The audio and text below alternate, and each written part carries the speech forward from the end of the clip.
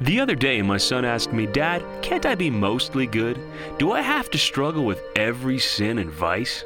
I said, "That'd be like me asking you, can't I be mostly faithful to your mom most of the time?" You see, Christianity isn't just a moral code or a philosophy about how to live. If it were, half measures would be fine. But Christianity is about a person who offers his life to us and wants our whole lives in return. It's more like a marriage than a rule book. And that raises the bar a bit, doesn't it? Jesus said, "Be perfect as your heavenly Father is perfect." Well, that's not because he wants us to be these rigorous moralists. It's because he wants us to be all his, just like he is all ours.